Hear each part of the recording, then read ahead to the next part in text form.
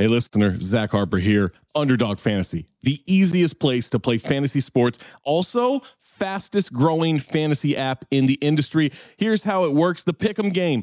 Pick whether your favorite players will have a higher or lower stat total in this week's game for a chance to win big. How big, you ask? I'm so glad you asked that question, listener. You can win up to 100 times your money in a single night. Pick between 2 and 5 players, build a Pick'em entry. You can also do rivals picks. You can put like Tyrese Halliburton and Jalen Brunson against each other, and whoever has more points, more assists, more rebounds, whatever you want to do, that is your rivals pick. I would maybe go with Jalen Brunson in these playoffs. By the way, in the regular season, Jalen Brunson, scoring tear, going higher on his point totals all the time. Joel Embiid, whenever he did actually play, higher on his scoring totals all the time. Victor Wembanyama, for the next 15, 20 years, here's a pro tip for you. Take higher on the blocks. That's right. So you're probably wondering, how do you sign up? Oh my God, listener, you are full of good questions today. Sign up with the promo code DING, that's D-I-N-G, to claim your special pick first time deposit offer up to $250 in bonus cash. $250, man, that's a lot. Visit underdogfantasy.com or find them in the App Store. And don't forget to register with our code DING, D-I-N-G, to claim your special pick and first time deposit offer up to $250 in bonus cash. Must be 18 or older, 21 or older in Massachusetts, Arizona, 19 or older in Alabama and Nebraska, and present in a state where Underdog Fantasy operates. Terms apply. Concerned with your play, call 1-800-GAMBLER or visit www.ncpgambling.org. Arizona, 1-800-NEXT-STEP. That's 1-800-639-8783. Or text NEXT STEP to 53342. New York, call the 24/7 Hope line at 1-877-8-HOPE-NY or text HOPE-NY 467-369. When you need mealtime inspiration, it's worth shopping Kroger, where you'll find over 30,000 mouth-watering choices that excite your inner foodie. And no matter what tasty choice you make, you'll enjoy our everyday low prices, plus extra ways to save, like digital coupons worth over $600 each week. You can also save up to $1 off per gallon at the pump with fuel points. More savings and more inspiring flavors make shopping Kroger worth it every time. Kroger, fresh for everyone. Fuel restrictions apply.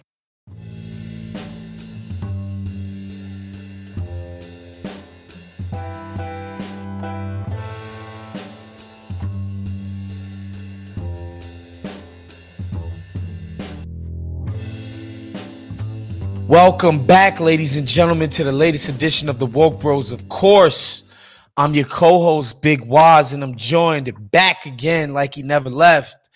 Nando Vila, what's going on, bro? How's it going, man? Good to be here.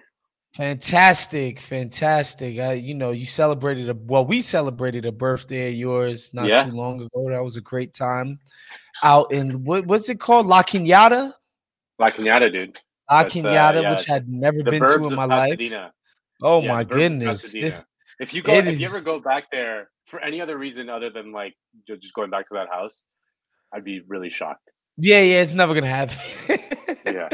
It's never gonna happen. I used to think Encino was the burbs. It's just not. Like if you go over there, I was like, wow, like this is suburban right here. This is white picket fence, American dream type of situation. But yeah, we had a great time. You know what I mean? Great grub, swimming, great wine, just an incredible time for your birthday. Hell yeah. On today's show, we want to get into the Senate race. I had Jess Burbank from TYT Rebel HQ up here last week in your stead. We were supposed to get into the Senate race, but we got into all kinds of other stuff. And so we didn't. So I figured we'd give the people a sort of like just a quick overview of the important sort of swing races that are going on right now. Just a couple of them, just to pick them out. Yeah. But first, man, what I wanted to talk to you about was 2 articles I read today, actually this morning. One was in Jacobin Mag, where they're talking about, polls are showing that the economy is essentially all they care about, economy, inflation, how they're going to pay for groceries and rent and all of these ridiculous increases, and how the Dems are essentially ignoring this fact. And not just cynically because they're ostensibly in control and these things are happening under their watches, but some substantive reasons as to why they're not, and the things that they've decided to make their messaging. And then, of course, I read in the New York Times that Procter and Gamble and Nestle, they're reporting great profits. They're like, look, people aren't buying as much, but our price gouging and price hikes are such that we've maintained, our profit range, right? Like the range of profit that we're used to, essentially, which means that everybody else feels the pain except for major corporations. Like we all will bear the brunt of, the after effects of a pandemic, inflation, etc. We'll all feel that pain at the pump, in our rent prices, at the grocery store, etc. But big business, no. Ooh, we too big to fail, baby. And I just found that fascinating for a couple of reasons, right? I was listening to This Is Revolution this morning as I was working out. And shouts to our brothers over there, my man Gene Bajlan, Pascal Robert, Jason Miles, all my dogs over there. And they had Derek Davison of American Prestige, friends of the show. That's damn near our brother podcast, right? And they were talking about the Saudis and sort of U.S. foreign policy. And I thought Gene brought up, and Pascal both had the point about, the sort of Democrats' shtick right now is this kick about democracy and saving democracy, and the Putin is an enemy of democracy, and we got to preserve liberal democracy all over the world, and that's why you got to put a Ukraine flag up, and that's why we got to fund the military to the tune of $40 billion and democracy. And it got me to thinking, honestly, Nando. I'm like, well, democracy in a country that's two-party rule monopoly. If you even want to even think about getting into a House race, don't even think about getting into a Senate race where you got to raise like in certain states it's like $100 million. Like that's about as anti-democratic as it gets, right? And this money that you're raising isn't individual citizens, like some popular support that you're getting. You're raising it from corporate actors, right, who have an outsized influence on our democracy, right? And like this democracy that they're fighting for and they're standing up for is like, it's really not all that democratic. Like I'd love to hear them at least acknowledge this shit, right? How just anti-democratic so much of our system is. But whatever. Like I just thought about like the shit that the Dems are going with, which is like, they're coming to take your abortion away, which again, we think is important. People should have access to abortion. And, we got to protect the democracy and, the voting and the this and, vote, as Obama would say, vote. You don't like how it's going? Vote. Don't boo. Vote. Don't boo. Vote. All of the patronizing that these cats do. And then, you realize that like the things that people care about, they're not even running on. Yeah. No, I mean, and it's remarkable because it's happening in the midst of this inflation that you mentioned in the beginning, because it is true that they're not running on stopping the inflation. They're not running on the economy because mostly they're on board with the Federal Reserve's policy of essentially purposefully engineering a recession, which is going to be disastrous for not just for the millions of working people who are going to be affected by it, but also the Democrats, because if it happens under their watch, they get blamed for it. This really hasn't happened. The sort of Federal Reserve induced recession hasn't happened in 40 years, since the Volcker shock of the late 1970s, again, under a Democratic president, which led to basically an entire decade of Republican dominance in politics. Well, why would the Democrats want to avoid that? Who knows? But they're not running on that because they're basically on board as that the only thing that they can do with this inflation is to induce a recession, which is ridiculous, and it's counterproductive and stupid. And yeah, they're running on these kind of high-minded ideals at a moment when people are feeling the pinch in their wallet, and that's just kind of a recipe for disaster. I mean, the only saving grace is the Republicans are just, psychotic, frothing at the mouth reactionaries, which are also very unpopular. Yeah. So it's the only reason why the Democrats even have a prayer in this election. Like, this should be an absolute wave election, Bloodbath, yeah. Just given the economic. And by the way, it might prove to still be that. They still. I think it's still like over 50% that they lose. I'm just saying that it should be that they should be losing big given the economic situation of the vast majority of people. But yeah, I mean, it's this. I don't think people realize just how reckless the Federal Reserve's policy is, because this is the first time this is really being tried in a globalized economy. Like, ever since globalization really kicked in the 90s, and now has just fully taken, capital is just fully integrated into a global system. We don't really know how this is going to behave. And it just belies the lack of imagination and the lack of politics that exists, not just here, but really all over the Western world, in that's our only solution to inflation, rather than figuring out how to stop it at the root, which, by the way, it's largely driven by supply chain issues as a result of COVID and the war in Ukraine. There's obviously no talk of stopping the war in Ukraine. We're just fueling it as much as we can. Now Ukraine's going to win it, so we're already backing the winning side. We're going to be at this for 10 years. Oh my God, energy prices are fucking soaring in Europe. Like, I think in Spain, it's it's crazy. Like, how people are, getting pinched just by the energy prices because the gas from Russia's getting cut off, and then they're looking for other sources of energy, driving energy prices up everywhere. It's clearly driven by the war in Ukraine. So just inducing a recession in the midst of that seems crazy. There is a solution that used to happen back in the day, like in the middle of the 20th century, when this country had large unions. Is basically what would happen is, like, politicians would sit down at a table with the union leaders and like the representatives from like the business associations, and we're like, okay, let's just work it out. Like, what negotiation can we live with on a price fixing, essentially? Like, let's fix the prices for energy. Let's fix the prices for food. Let's fix that. And like, it was like this, the unionized sectors representing, i.e. like regular people, like they're workers, but also just generally the American public, just sitting at a table and hashing it out. They used to call it like beer summits or something like that, like what Obama did with the COP and Henry Louis Gates. That's what it was called, the beer summit. Yeah, they would just they would literally, but yes, the beer summit. Yeah, they would just sit down at the table and fix the prices, instead of just like raising interest rates, inducing a recession, throwing millions of people out of work, getting another million people like just very like much more precarious. And yeah, so it's a bad situation, and the Democrats are just doing nothing to stop it.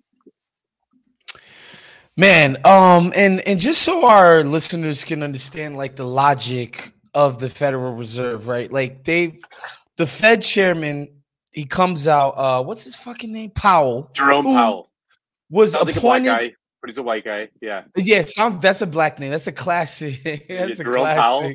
Like, did he play in like NFL in the in 1980s? Yeah. It's like the opposite of the Celtics' new coach, Joe Mazzulla, which is like, wait, that's not a Goomba from Bensonhurst? That's crazy.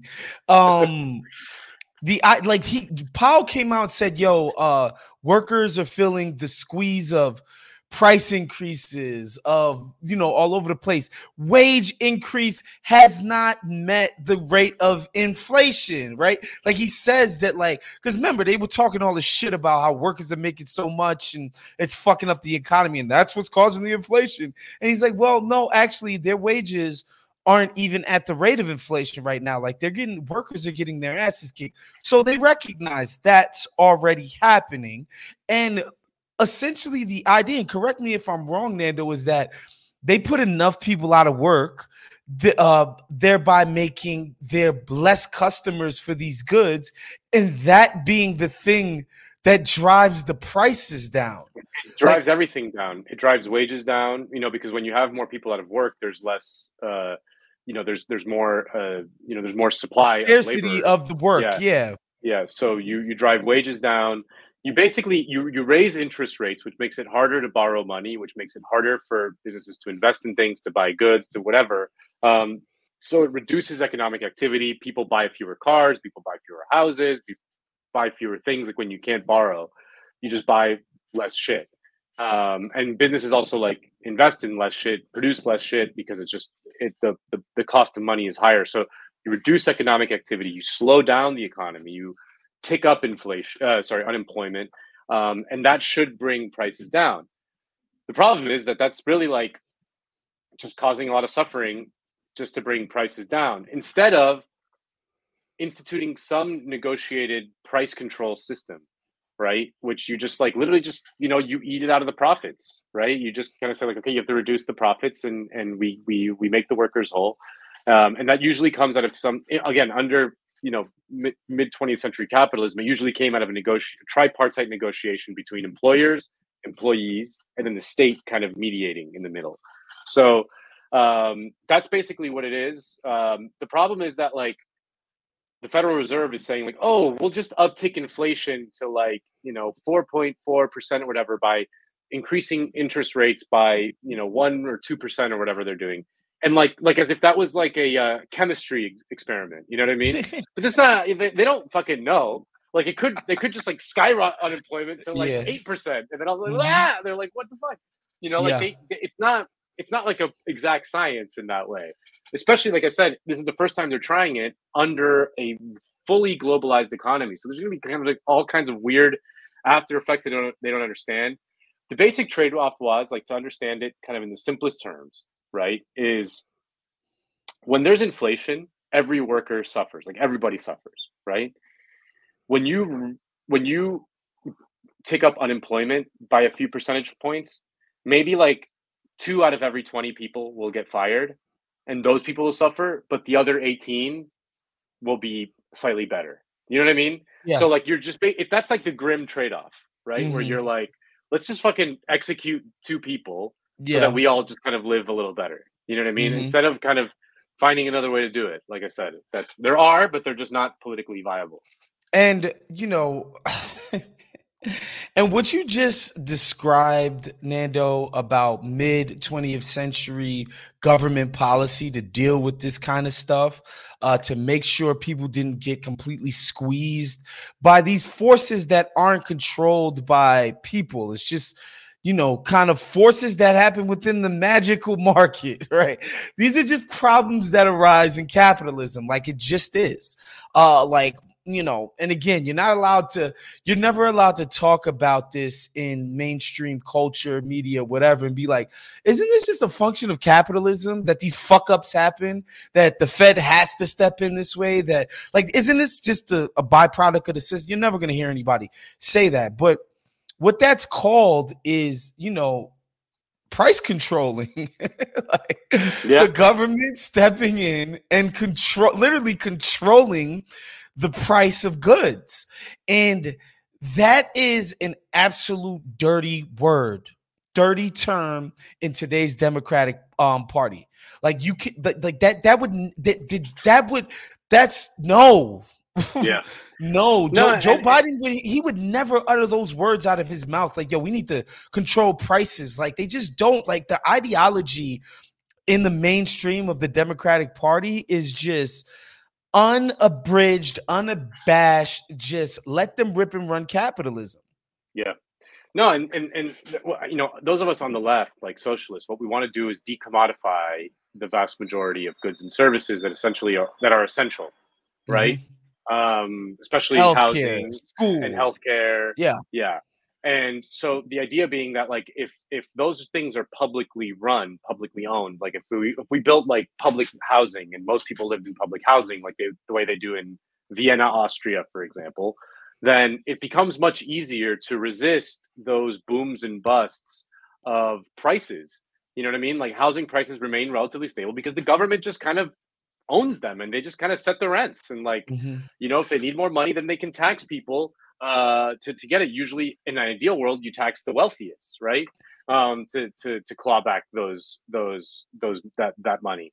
You know what I mean? And so like that's why we want to decommodify housing, healthcare, essential food, the basics. You know what I mean? Because that will allow people to survive these ups and downs, which inevitably happen from whatever natural disaster or whatever. Like things happen. It should happen. A global pandemic, whatever. Yeah, it should happen. Shit happens. When shit is decommodified, it is easier for the state, especially in an era of like advanced computers. I mean, this was always like the problem in like the early 20th century when these control economies tried to do that, is that there was like, there wasn't just like the computing power to be able to, manage these complex economies. Like these days, I mean, that's one of the books, like, I think it's Lee Phillips who wrote a book called like, something like Red Walmart or something, where he posits like the idea of like Walmart essentially is like a centrally planned economy that controls prices. Hello, listener. Guess who's back? It's me, Anthony Mays, your favorite butcher turned podcast producer, and I'm here to talk to you about ButcherBox. ButcherBox is the most convenient way to get high quality meat and seafood that you can trust delivered straight to your doorstep, free shipping, vacuum sealed packaging. It's ready to go right then. It's ready to pop in the freezer. You get exclusive member deals and a variety of high quality cuts at an amazing value. Going to the grocery store can be a huge pain. You're usually in a rush at an inconvenient time.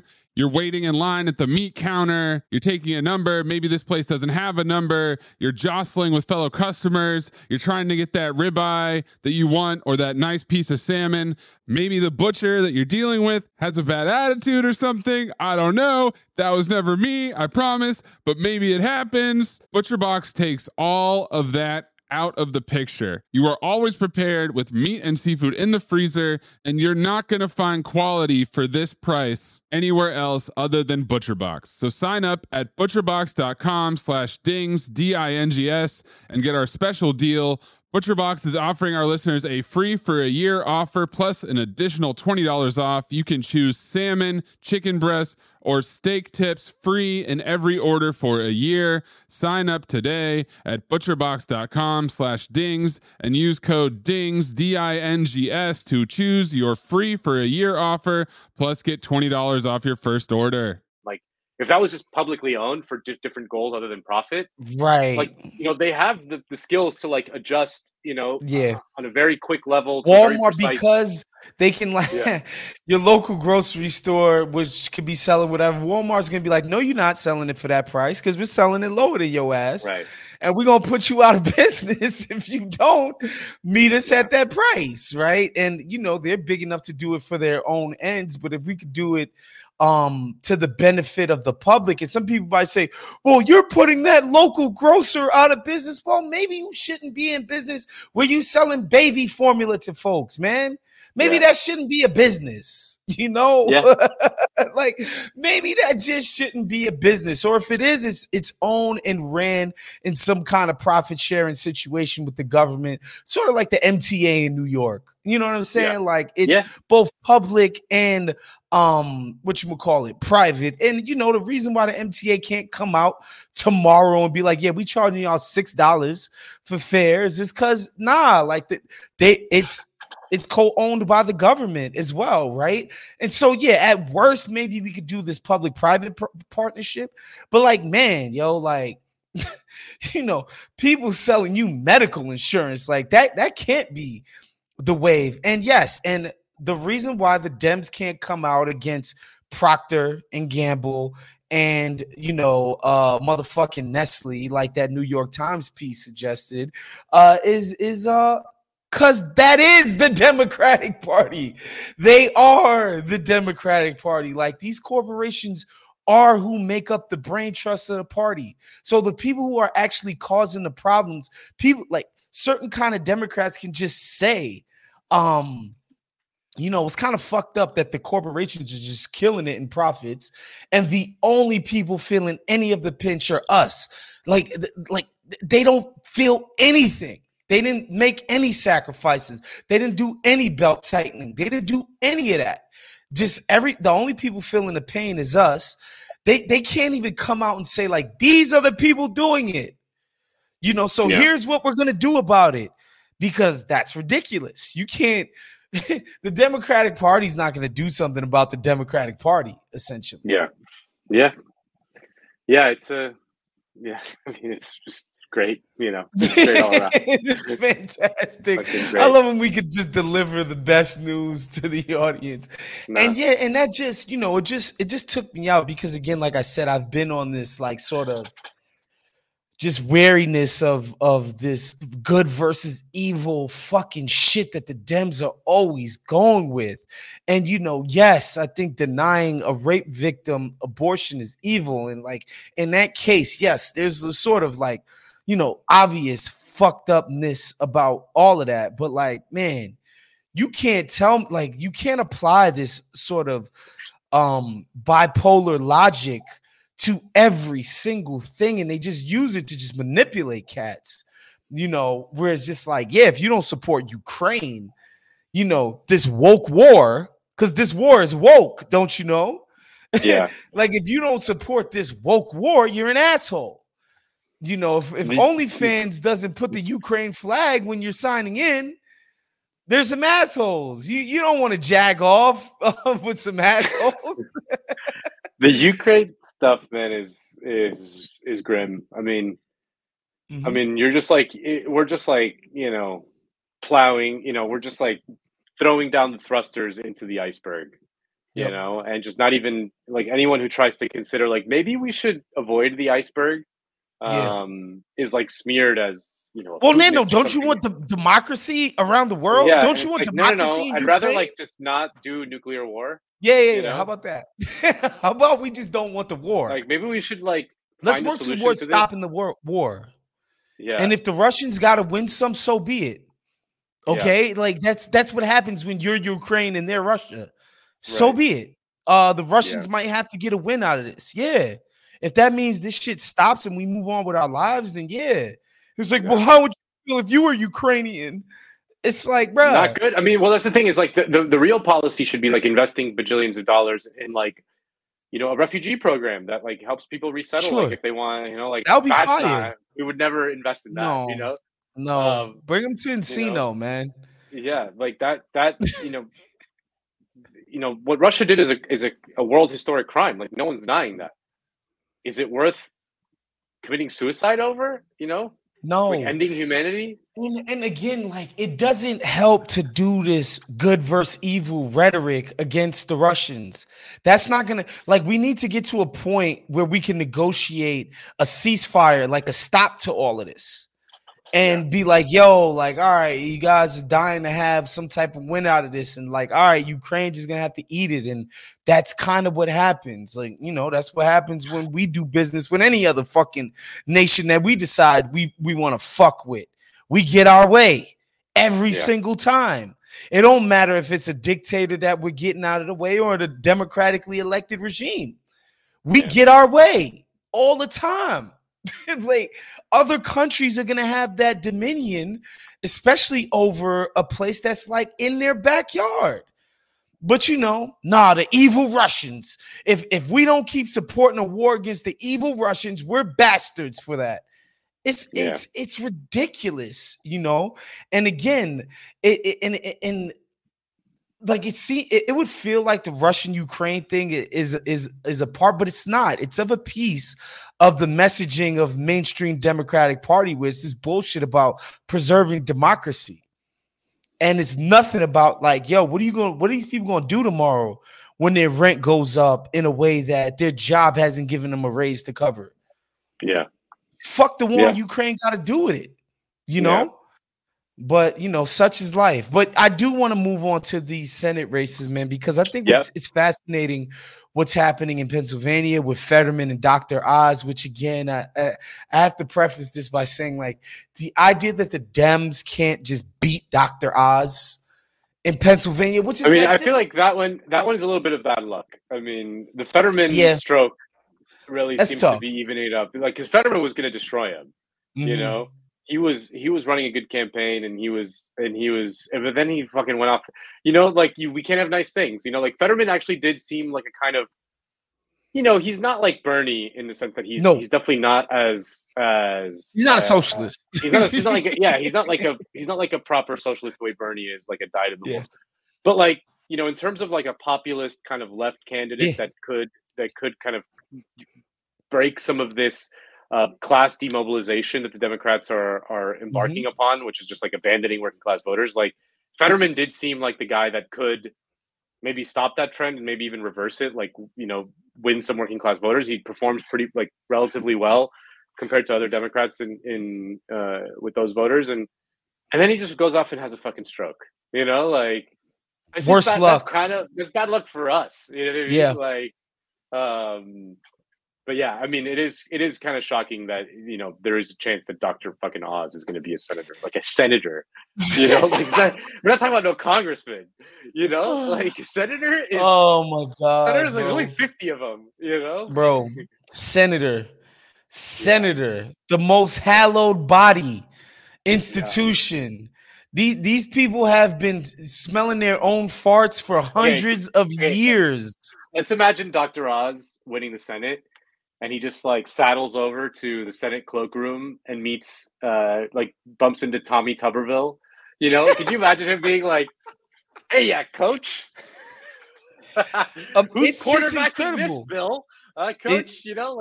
Who's quarterbacking this bill is hilarious. The idea that either of those two clowns would be trying to do anything legislatively just cracks me up. But yeah, the Fetterman thing is unfortunate because. To relate it back to what we were just talking about, it's like this dude was up there talking about these bread and butter issues. And he was doing it in a sort of way. He's not like, just think of your normal, boring, annoying. He's not annoying. Yeah, he's not Tim Kaine. Yeah. Right? Like, he's just not that. He's not Beto O'Rourke. Exactly. He's not, oh my God, Beto. He's not Beto O'Rourke. Like, he's like a normal seeming dude talking about shit that his constituents care about, and he's of the land, he's of the people. And like, man, this guy managed to win the fucking nomination of the Democratic Party in a real important state of Pennsylvania. And running against the National Democrats, like, they had another guy. The fucking Democratic Party wanted some other guy, some fucking guy. You know what I mean? Like a Tim Kaine ass motherfucker. Some dude, some schmuck that was part of the club. Yeah. Essentially. They did not want him. And again, like I said, like, I mean, much has been made about like, oh, there's no successor to Bernie. Bernie's old. Like, oh, AOC, she's like on the cover of Vogue. And like, that doesn't seem like, the best kind of, strategy to like win over working class. You know what I mean? Like, okay, so maybe it's not AOC. Maybe she's too like, she comes off as like kind of like a Democrat plus, if that makes sense. Like, she's coastal and educated and into like, I don't know, whatever. But like, Fetterman did seem like, even though like AOC probably is like a socialist, like she probably is like in her heart of hearts, like in her ideology or whatever. And Fetterman is not, but Fetterman does seem to have the potential to mobilize working class voters the way Barack Obama did. You know what I mean? Which they've been bleeding, since then, since 2008, when Obama won a majority of white working class voters. People forget. You know what I mean? Insane. Like, which is could you even imagine any Democrat doing that tomorrow? No. Impossible. Impossible.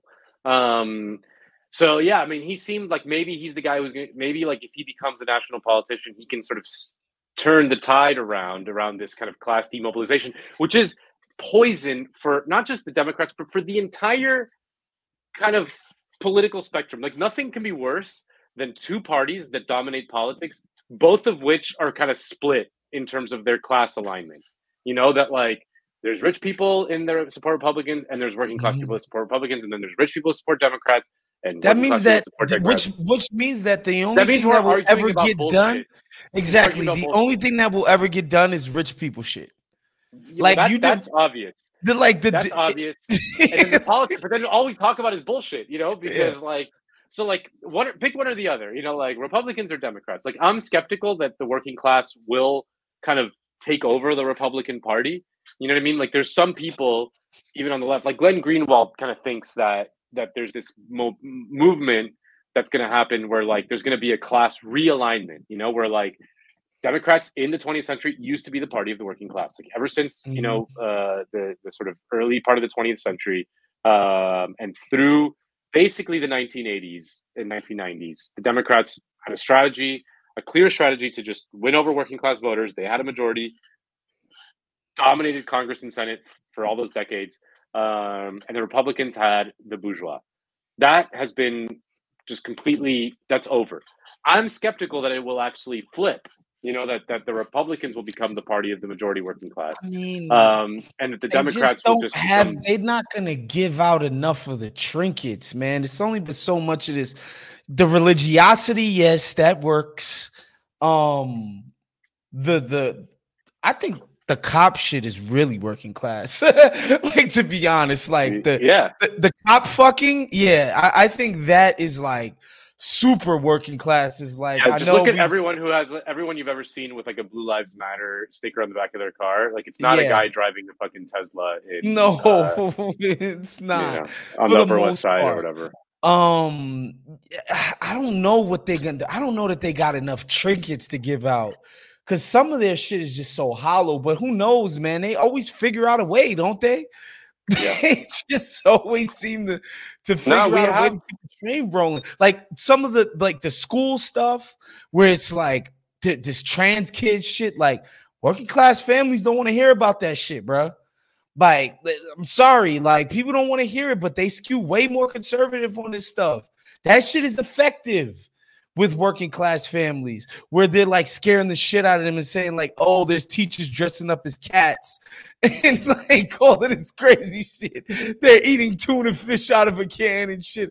All this crazy shit they're feeding. Not to say that like, oh, all of these non-college educated family type situations are like idiots or whatever. I'm just saying, like, the school fear mongering, the school closing shit, the religiosity, the cop shit, a lot of that speaks to a broad spectrum of working class people. Like, yeah, a lot of black people don't want to hear about cop loving, cop fucking, but a lot of the rest of them do, bro.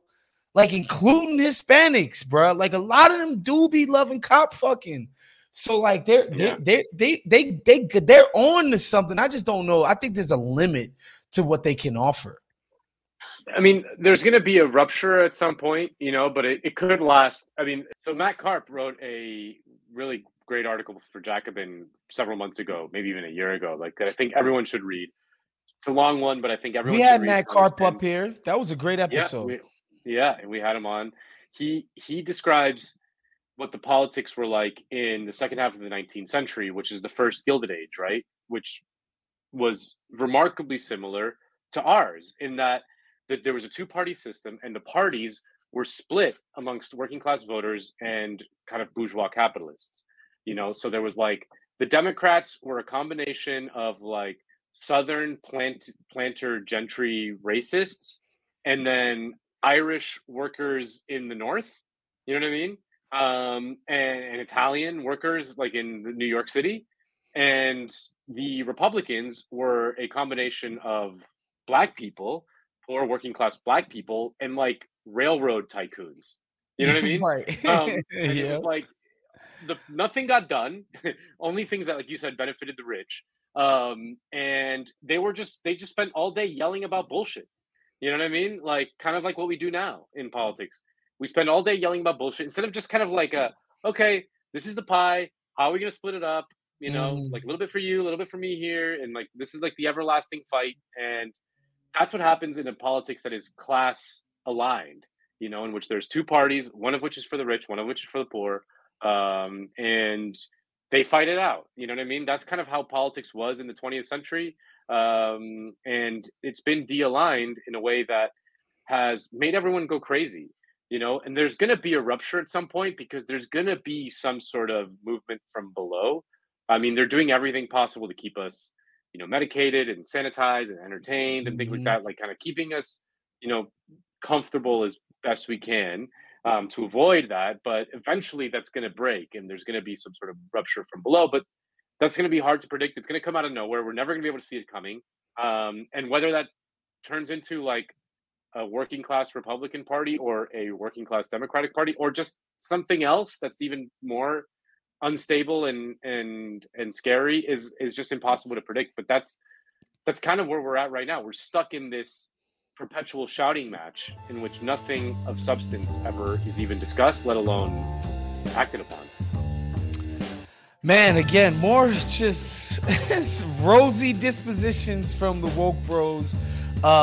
That's our show for today. Make sure you become a Patreon at patreon.com/countthedings. We're upping the content on that thing. A lot of special goodies we got on Patreon these days. So please make sure you support this show by a cup of coffee per month on patreon.com/countthedings. We'll be back next week. Peace out, y'all.